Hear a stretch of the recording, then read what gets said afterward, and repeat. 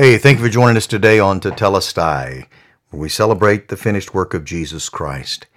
You know, the Old Testament, or what we refer to as the Old Testament, has a lot of sign pointers pointing toward the Messiah, the Lord Jesus, and a lot of signs, a lot of symbols, a lot of pictures, a lot of patterns that point to and reveal to us not only Christ, but the work of Christ and what Christ would do for you and I. Christ himself said, "I did not come to destroy the law, but that the law would be fulfilled in me, that the law would find its conclusion, its full expression, its original intent revealed in me. I would complete it. I would fulfill it in every way." One of the aspects, obviously we know the sacrificial system pointed to Jesus, the temple pointed to Jesus, the tabernacle pointed to Jesus, the feasts of God point to Jesus. But one particular thing we know is a sign, a symbol, and a beautiful picture of the work of Christ, and the result of the work of Christ is the Sabbath, Shabbat. It is a day of rest. We know that God established this in the very, very beginning. In fact, God let us know that this was a holy day. Now, that doesn't mean that all the other days of the week are terrible days, as I think I said last week. Doesn't mean that there's anything wrong with them or there's something flawed about them. No, God simply designated one day out of the 7 in a unique way. He set it apart for a specific purpose: rest.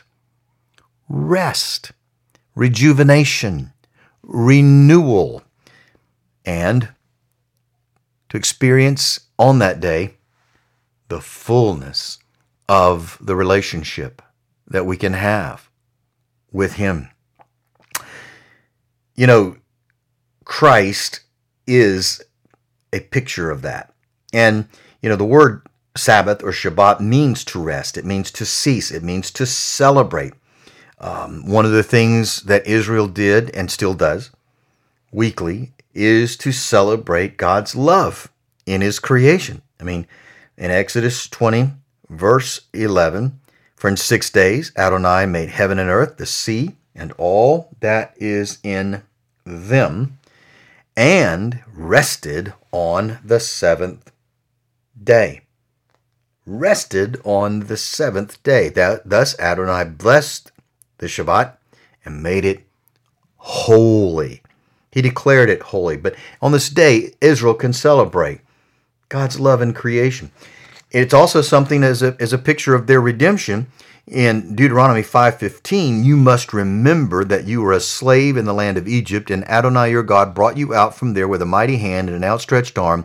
Therefore, Adonai your God commanded you to keep the Sabbath, to keep the Shabbat."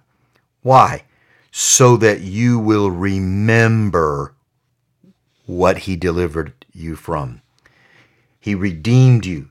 And so Israel was not only celebrating God's love in creation through Shabbat, Israel was also celebrating His redemptive work in bringing them out of Egypt. And they could rest in that and on that day. Both were good. They were complete. They were perfect. And Israel could rest in God as their creative Redeemer, and they could celebrate His redemptive creation.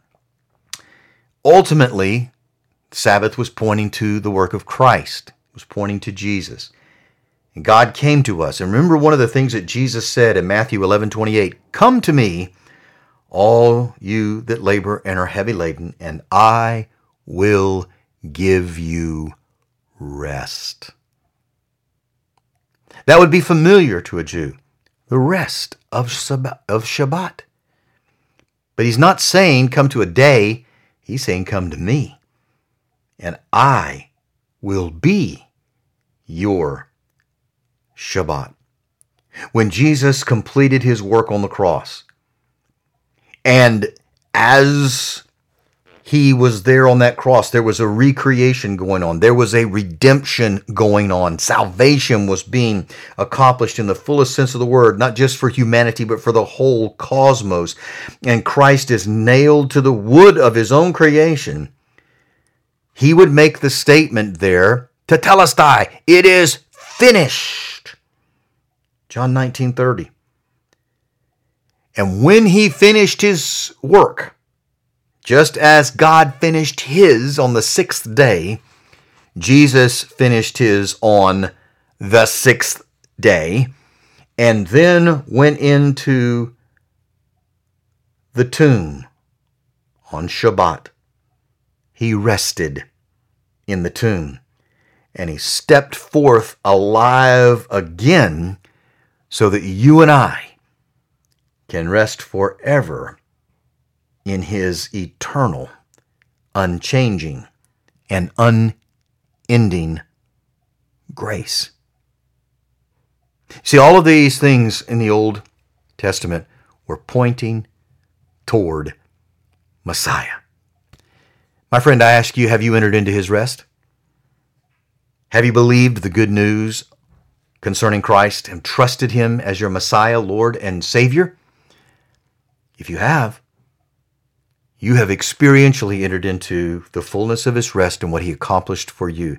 He finished his work of recreation and salvation on the sixth day and died, rested in the grave on the seventh, and then came forth, the head of that new creation, gloriously resurrected, ascended to the heaven, and now he sits at the right hand of the Father, and he is in the process now of receiving his inheritance, the inheritance of the nations, and of calling out a people for himself, calling humanity and inviting humanity to enter into and experience the rest spiritually that he accomplished for us on the cross. Have you entered that rest? We enter it by faith. Believe on the Lord Jesus Christ, and we are saved. We enter into that rest, and we can live in that rest and that finished work each and every day of our lives. I certainly hope that you yourself are experiencing and have entered into that blessed rest of the Messiah. May the Lord bless you and keep you. May the Lord make his face to shine upon you and be gracious to you. May the Lord lift his countenance toward you and give you his peace.